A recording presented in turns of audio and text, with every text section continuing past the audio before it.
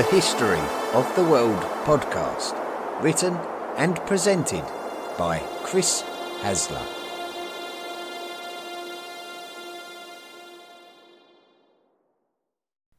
This is a special episode of the History of the World podcast on the Elizabethan sea dogs.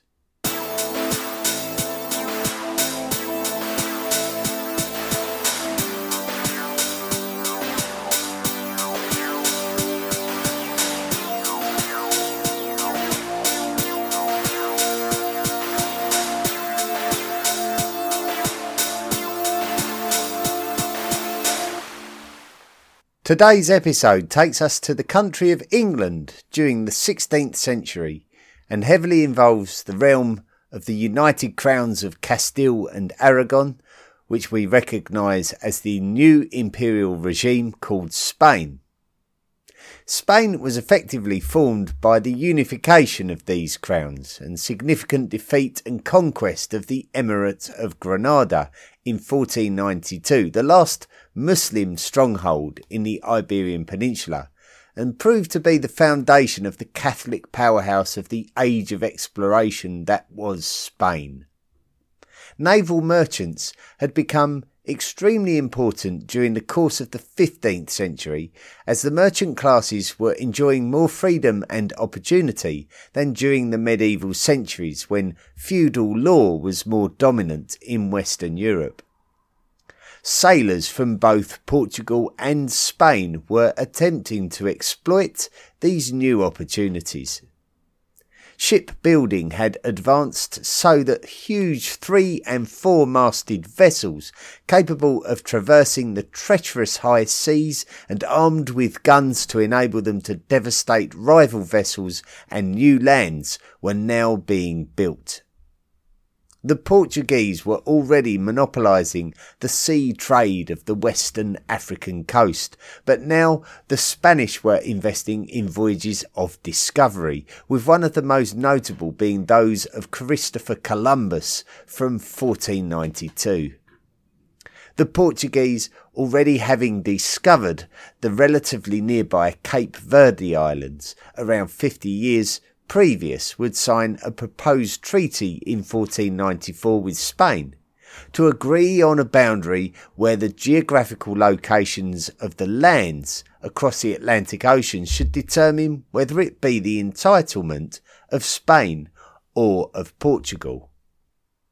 Everything within 370 leagues of a meridian line west of the Cape Verde Islands would be Portugal's right, and everything beyond would be Spain's. A league is an archaic unit of measurement, maybe in this context around 4 to 5 kilometres. The treaty was called the Treaty of Tordesillas. The meridian proposed by the treaty essentially tells us the origin of why Brazil is the only Portuguese-speaking nation of South America, because Brazil roughly represented the lands of the continent to the east of this meridian line. The ruler of Spain was Queen Isabella of Castile, who was married to King Ferdinand II of Aragon, hence the unification of the two crowns. Their daughter, Joanna, was married to the Lord of the Netherlands, a Habsburg dynasty monarch called Philip. When Joanna acceded to the Castilian throne, Philip would effectively become the first Habsburg ruler of Spain, a significant event in the early modern age of European history. Philip died young, and Joanna was suffering from mental illness, meaning she could not be permitted to rule on her own. Philip and Joanna had a son called Charles, who would be invited to become the King of Spain, co-ruling with his mother, and on the death of his paternal grandfather, he would become the living patriarch of the Habsburgs, and he would use his power to secure his coronation as the Holy Roman Emperor. Habsburg power now controlled much of Central Europe, the Netherlands and Spain. Both Spain and the Habsburgs were loyally Roman Catholic, operating very closely with the papacy, but a new challenge to Roman Catholicism was emerging in Europe. A German monk called Martin Luther published a list called the 95 Theses that called out the excesses of the Catholic Church. Movements against Roman Catholic misrepresentation of Christianity had been taking place for a few centuries, but the scale of them had been increasing at an alarming rate. Luther's publication instigated a backlash against the practices of the Roman Catholic Church like never before, some of which were in Habsburg territories, particularly Germany and the Netherlands. This backlash is called the Protestant Reformation, or simply often called the Reformation, and it validated those who were fundamentally Christian not having to take the word of the Pope as gospel. The Lutheran publication effectively called the Roman Catholic Church corrupt. One of the most important events of the Reformation happened in the country of England.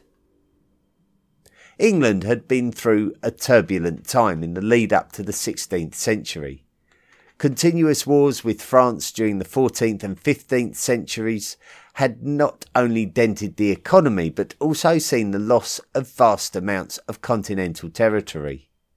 In the aftermath, the actual monarchy of the nation had become highly disputed, with two rival houses called Lancaster and York fighting for the English crown.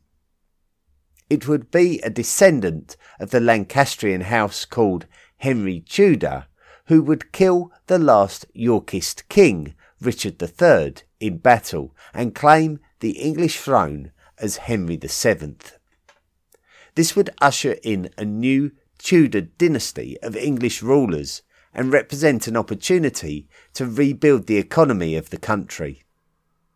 England's great advantage was its geographical detachment from mainland Europe, making it difficult to invade, so the opportunity to rebuild was there. The big change came in England during the reign of Henry VII's son, who would reign as Henry VIII. Henry had been married to Catherine of Aragon, the younger sister of Queen Joanna of Castile. Catherine had not been able to produce a male heir for the English throne, so Henry would look for a way to divorce her, but the Pope would not support this due to the strong connection between Aragon and the Habsburgs, meaning that England's welfare as a kingdom was just not a priority. So Henry organised for England to become a Protestant nation, so that he could legally divorce Catherine. This would establish the Anglican Church, which Henry himself would become the head of, and this would cause bitter tension between England and the papacy, and also England and Spain. Spain would feel that their royal lady Catherine had been disrespected, but not everyone in England was comfortable with the change either. The Spanish had commissioned many voyages of exploration and discovery during this period, taking full advantage of their ability to use wealth to gain even more wealth. Sailors used to frequently sell their skills to the highest bidder, so when the Portuguese sailor Ferdinand Magellan attempted to circumnavigate the globe in the early 1520s, it was the Spanish who funded this venture, not the Portuguese. The Spanish conquistadors would successfully take control of lands in the established settlement areas that exist in the modern countries of Mexico and Peru during the 1520s and the 1530s. By the 1550s, Lutheranism had gained so much popularity that the Holy Roman Emperor Charles V, who was the same Charles who had ruled Spain alongside his mother Joanna, determined that the individual states of the Holy Roman Empire be allowed to decide whether they were Catholic or Lutheran in a treaty called the Peace of Augsburg.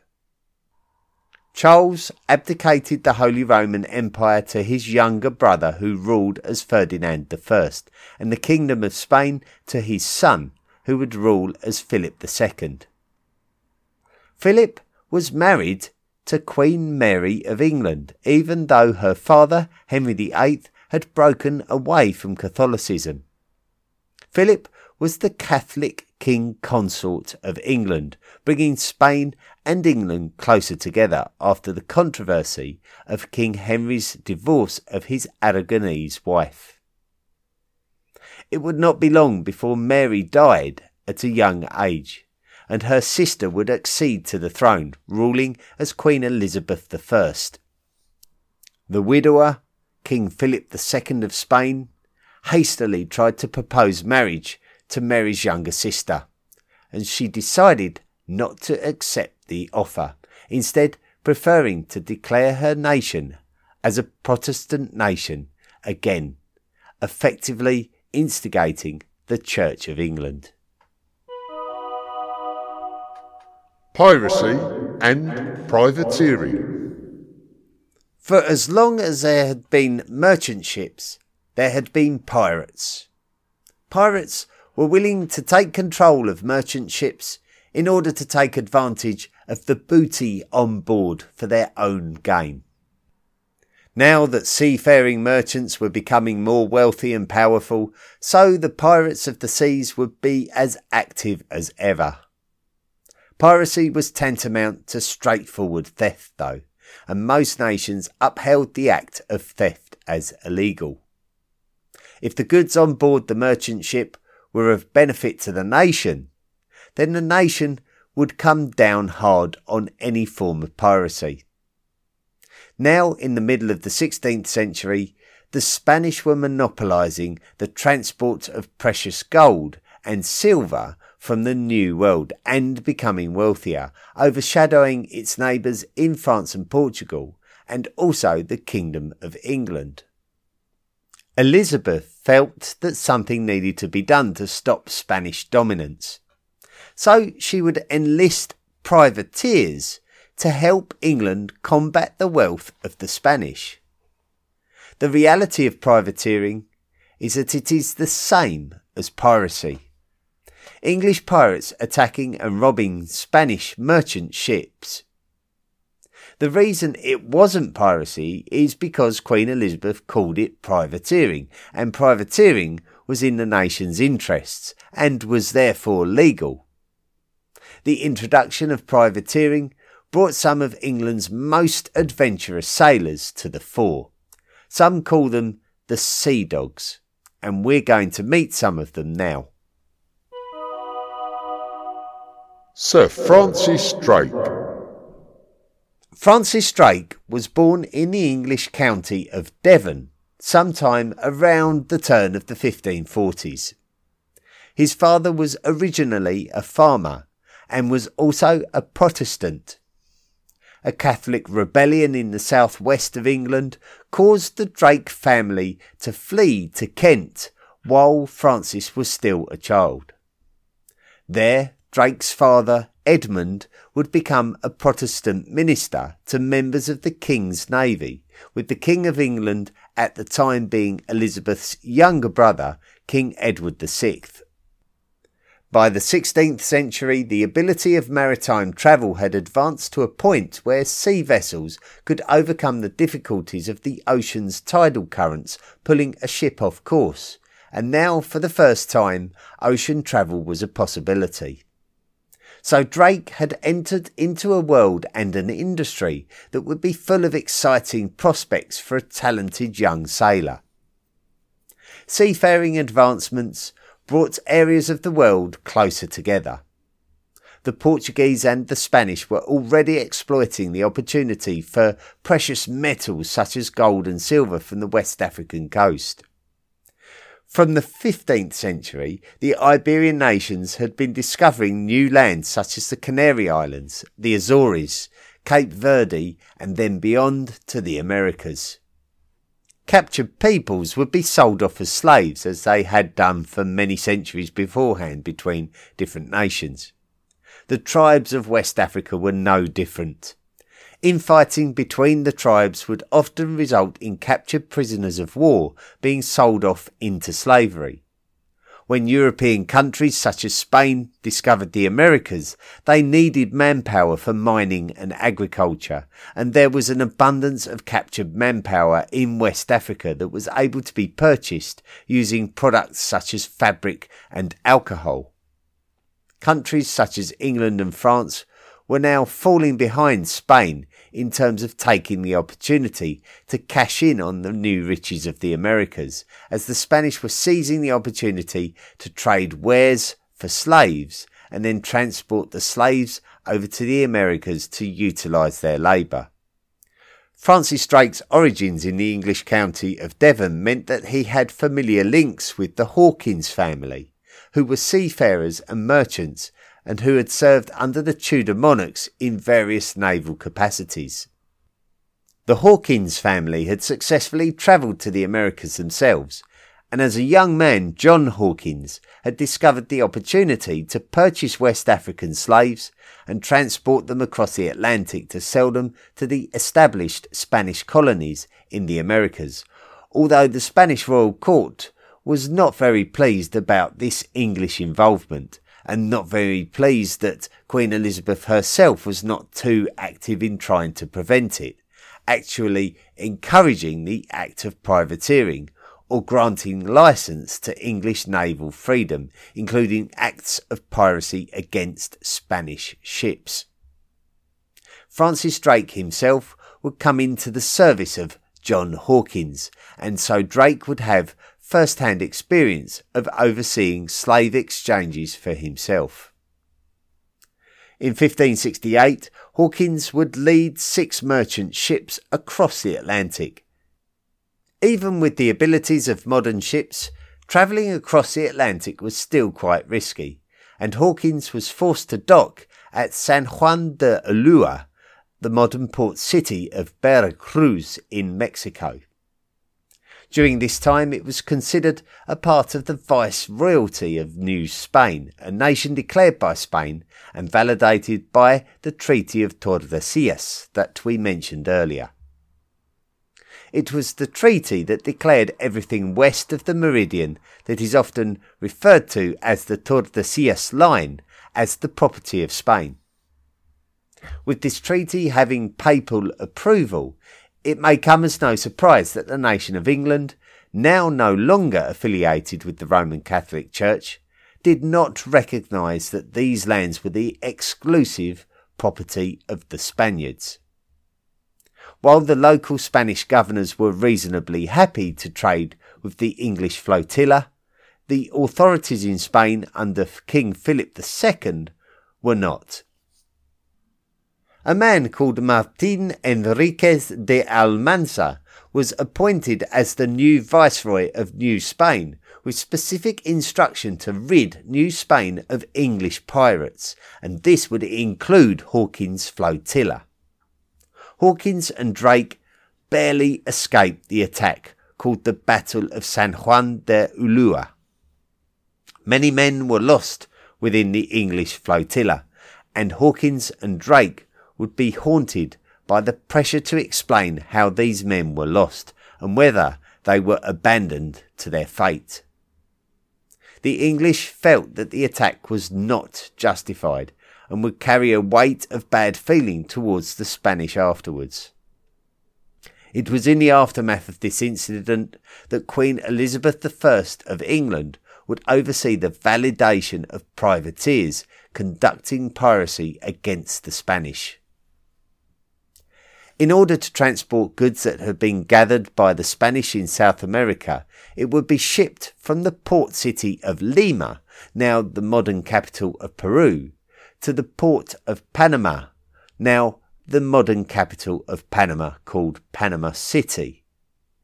Still, a full 300 years before the construction of the Panama Canal, the goods would be carried by mule 40 miles across the narrow isthmus of land from the Pacific coast at Panama to the Atlantic coast at Nombre de Dios. Francis Drake planned to plunder the riches stored at Nombre de Dios. Drake arrived and captured the port, but the Spanish were quick to chase him away. So Drake resorted to attacking Spanish galleons and befriending escaped African slaves into supporting his aggressions against the Spaniards. These escaped slaves in the area of Panama are called the Cimarron people. Drake and his allies successfully attacked the Spanish mule train, taking large amounts of gold and silver. Drake would bury this treasure until such a time as he was able to travel home a wealthy man. Drake was an English hero, but it was more important that Queen Elizabeth try to rebuild a cordial relationship with King Philip to prevent an escalation of tensions between England and Spain. Higher levels of distrust existed between England and Spain, despite an official softening of tensions between the two nations. The peace between the two countries favoured the official merchants of London, but for the likes of Drake, the success of piracy under the guise of privateering was highly tempting. Others had a lot of faith in Drake's ability to venture into the jaws of danger and not only escape, but escape with riches. So there was a lot of willingness by some to invest in Drake's next adventure, which was to attack the Pacific ports of New Spain, something that would require him to traverse the Strait of Magellan to the far south of the continent of South America. Drake's flotilla of 6 ships that crossed the Atlantic Ocean very quickly dwindled down to one, the Pelican, which Drake renamed the Golden Hind. The Golden Hind was in reference to the coat of arms of one of the Queen's favourites, Sir Christopher Hatton, a trusted member of the Queen's Privy Council. Drake's motivation for doing this may have been because Drake had chosen to try and execute Hatton's personal secretary, Thomas Doughty, earlier in the journey.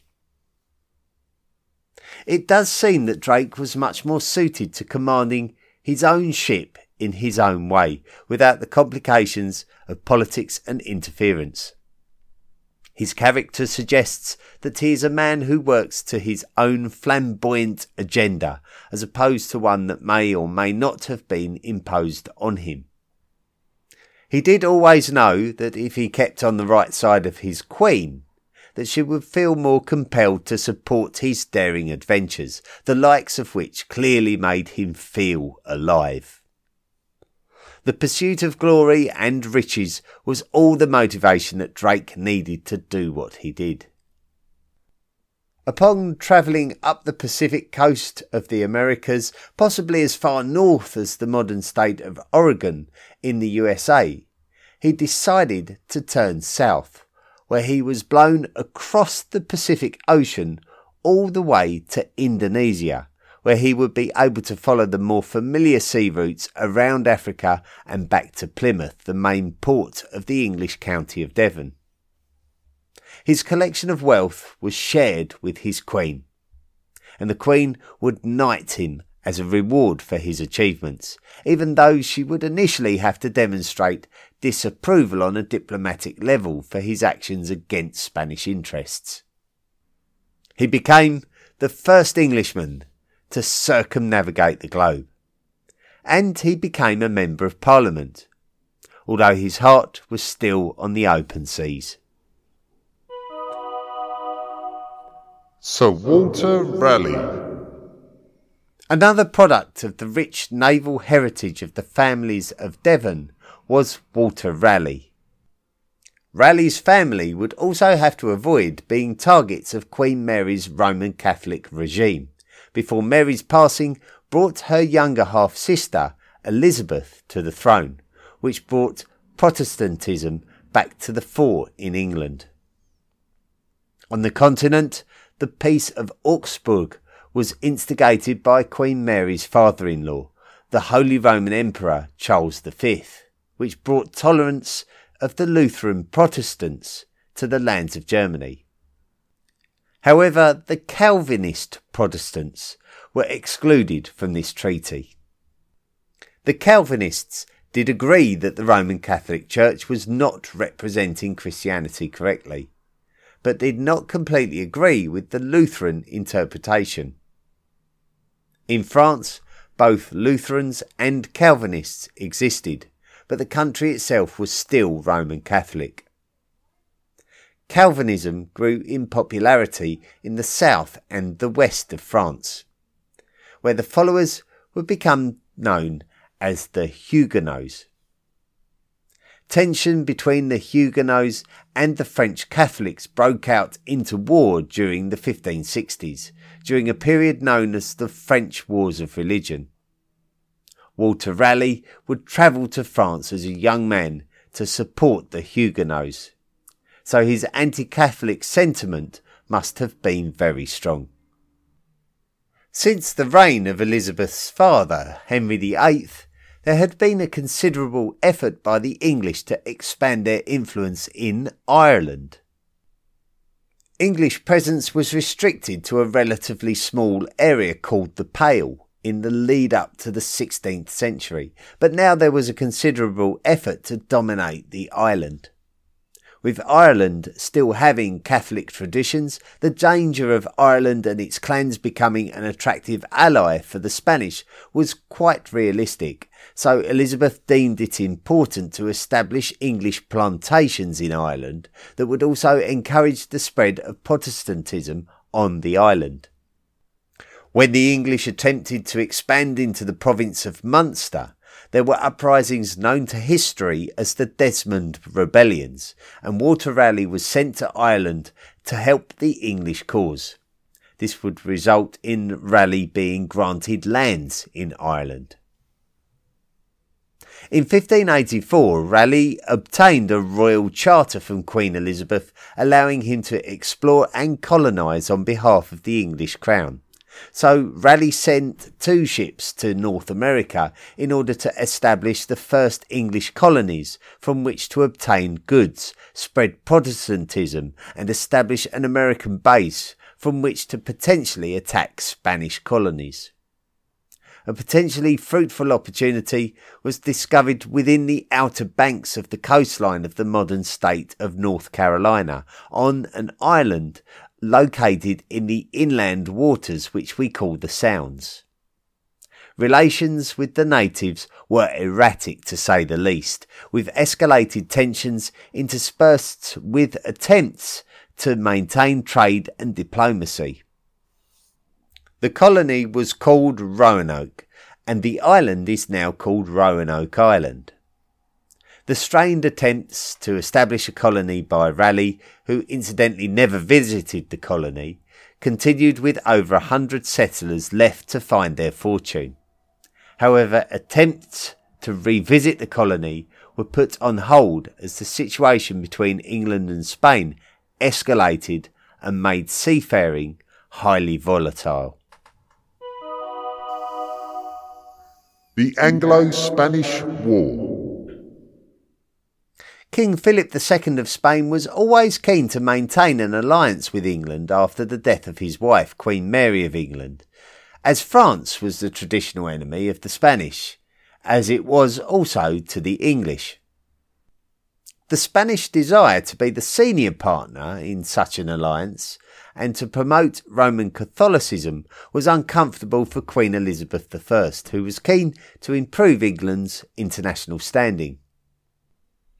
Religion underpinned the international alliances of the late 16th century, with Elizabeth and her sea dogs such as Drake, Hawkins and Raleigh all sharing a Protestant leaning, and with the English providing support for the Huguenots in France and the United Provinces of the Netherlands, who had broken away from the staunchly Catholic Spanish Netherlands in favour of autonomy and religious tolerance for Protestants. The solution to the problem for Philip was to declare that Elizabeth's father's divorce from Catherine of Aragon was illegitimate, and that this meant that Elizabeth's ascendancy to the English throne was also illegitimate, meaning that Philip could now get papal approval to depose Elizabeth from the English throne in favour of a legitimate Catholic. As soon as Elizabeth became aware of Catholic sentiments in 1587, she executed the imprisoned lady who represented the legitimate Catholic monarch, Mary, Queen of Scots, before planning to make the first direct move of aggression against the Spanish. So Elizabeth turned to her prized sea dog, Sir Francis Drake, and gave him a fleet with which to investigate Spanish preparations for an invasion. But in reality, it was a covert mission to take advantage of any opportunity to undermine the invasion. By this time, the Spanish had created a political union with the Crown of Portugal, which effectively brought Portugal under Spanish control. Drake learned that the Spanish were indeed planning to invade England and were gathering a large armada of warships, with one of the first actions to move a fleet from the southern Spanish port of Cadiz to the Portuguese port of Lisbon.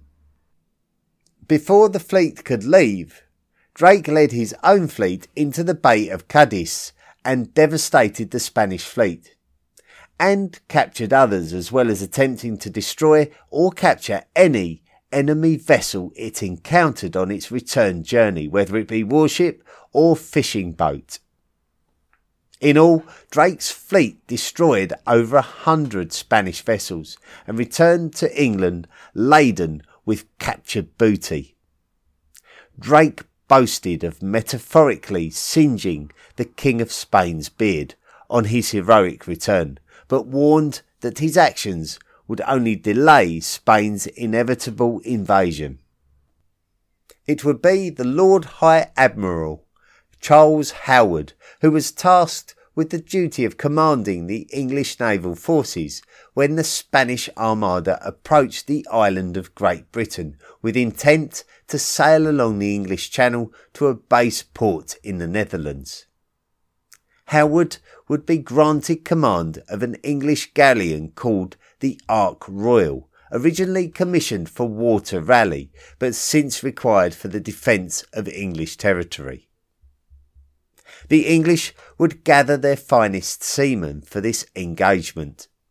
They included John Hawkins, a great intellectual who had contributed much to the modernisation of English shipbuilding, and was one of Francis Drake's mentors 20 years previous when transporting African slaves across the Atlantic Ocean.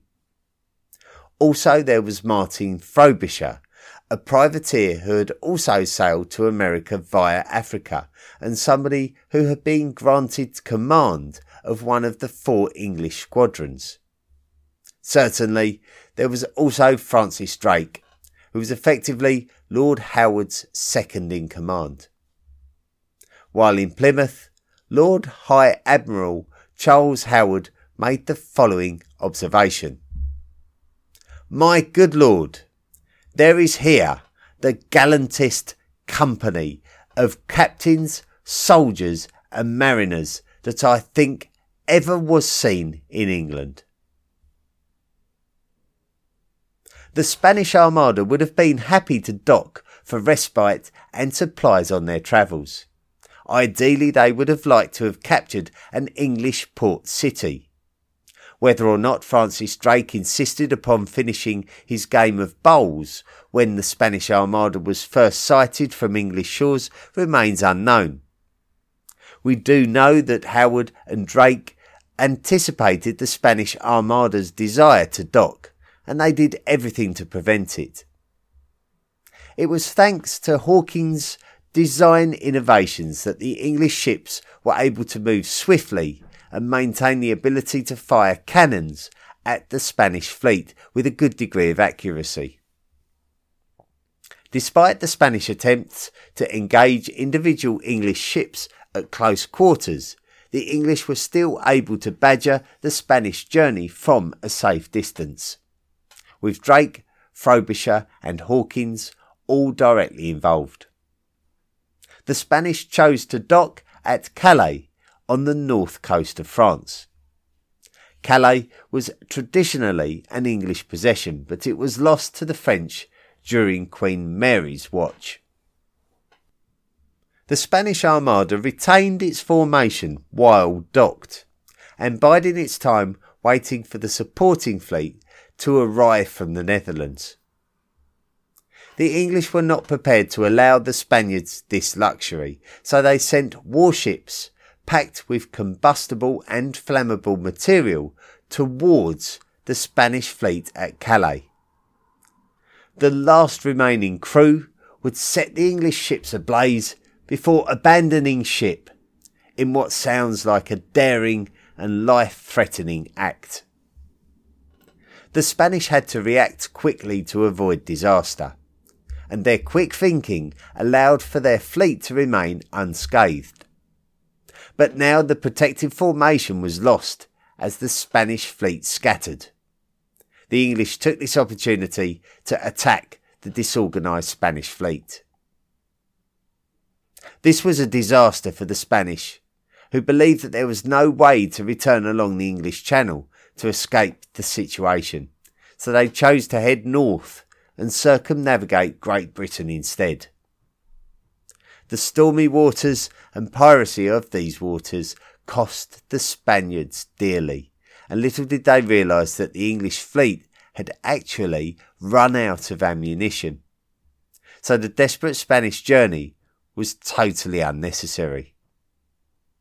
Only half of the Spanish Armada eventually returned to Spain. The English saw this as God's favour towards the Protestants, as realistically the whole event of the Spanish Armada could have turned out completely differently, as fortune favoured the English. The braveness of Sir Francis Drake did not always end with a prosperous result for Drake and the English.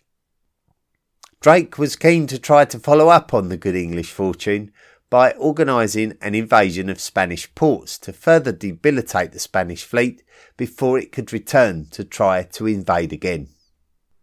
However, bad weather and a general lack of resources meant that the invasion turned out to be fruitless and expensive, so for once Drake would come back to England with nothing to show for his confident belligerence. After the Armada. Martin Frobisher was able to purchase estates in Yorkshire and Nottinghamshire using his acquired wealth, and he still continued to privateer until he received a gunshot wound while serving the English during the siege of Fort Crozon against the Spanish in France.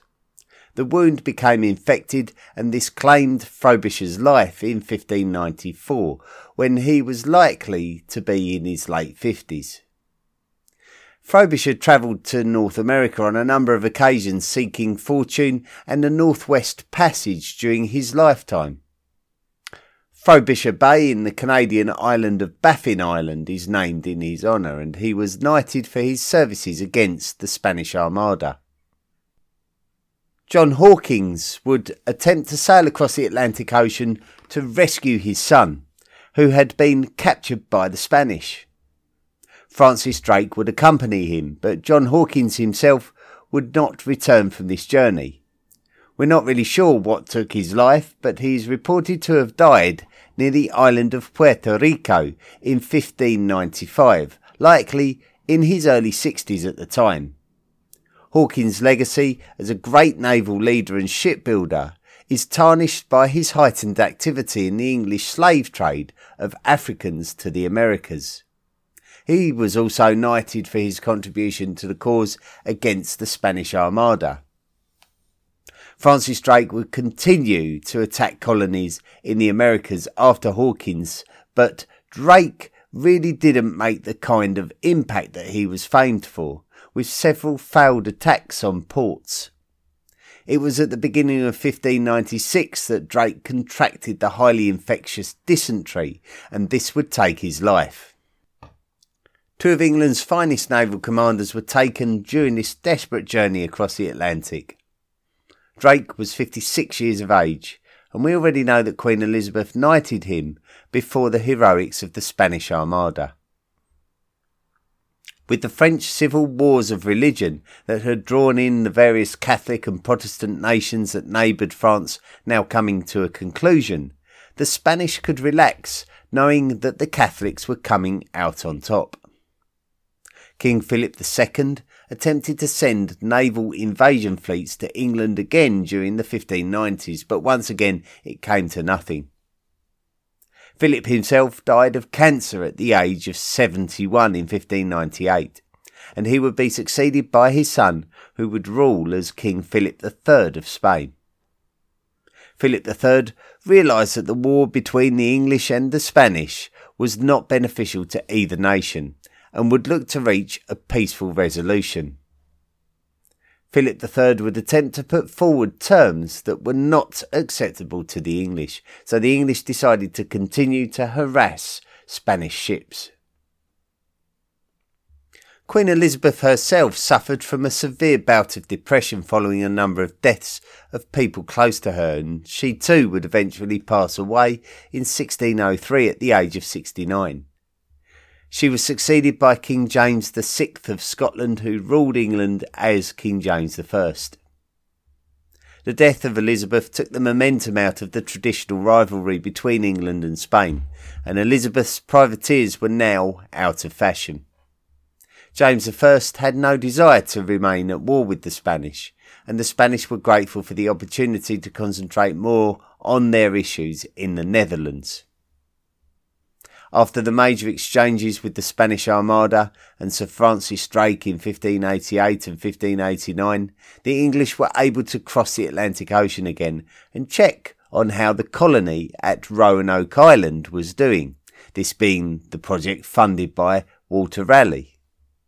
The entire colony was gone, with no sign of what its fate was. Raleigh's attempts to create a North American colony had failed. Raleigh would continue to man ships that travelled to the Spanish-controlled Americas in search of the fabled city of gold called El Dorado. The accession of James I to the English throne was not good for Walter Raleigh, who had enjoyed much adventure and plunder under the rule of James's predecessor Elizabeth. Now Raleigh was seen as a dangerous man, capable of inflaming the situation between England and Spain at a time when both countries were grateful for a period of peace between the two. Political enemies would rally against Raleigh and accuse him of plotting against King James. This led to Raleigh being imprisoned in the Tower of London under the charge of treason. While imprisoned for many years, Raleigh would write the history of the world, so that means I'm about 400 years too late with my version. Eventually, King James released Walter Raleigh with a pardon after a period of over 10 years of imprisonment. James wanted Raleigh to sail up the Amazon River in search of El Dorado, on the condition that Raleigh did not attack any Spanish colonies, so in 1617 Raleigh once again went searching for the City of Gold. During this adventure, a detachment of English sailors did attack a Spanish settlement, and on return Raleigh would pay the price with his own head. He was executed the following year, and he would have been in his mid-60s. He had been knighted by Queen Elizabeth during the 1580s before the Spanish Armada. The Lord High Admiral Charles Howard, who was in charge of the English strategy for the Spanish Armada, fared a lot better under the reign of King James I than Walter Raleigh. Howard was much more suited to matters of political diplomacy and even took part in the peace negotiations between England and Spain at the beginning of James's reign. He lived until 1624, when he died at the very advanced age of 88 years.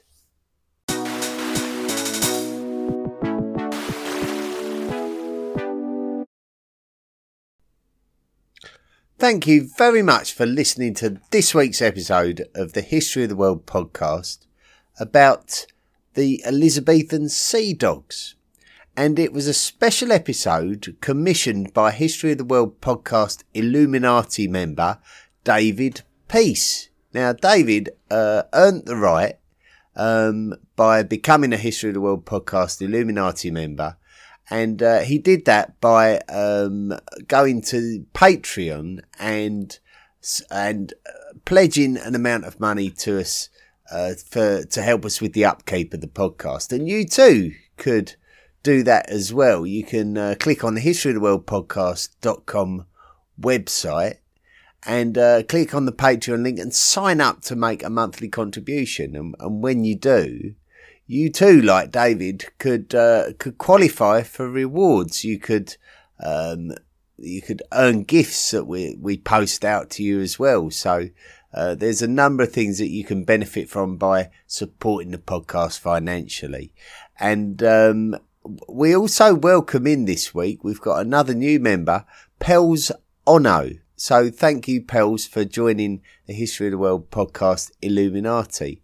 You can also get the podcast ad-free, and you can get bonus material as well if you subscribe to the podcast on Spotify.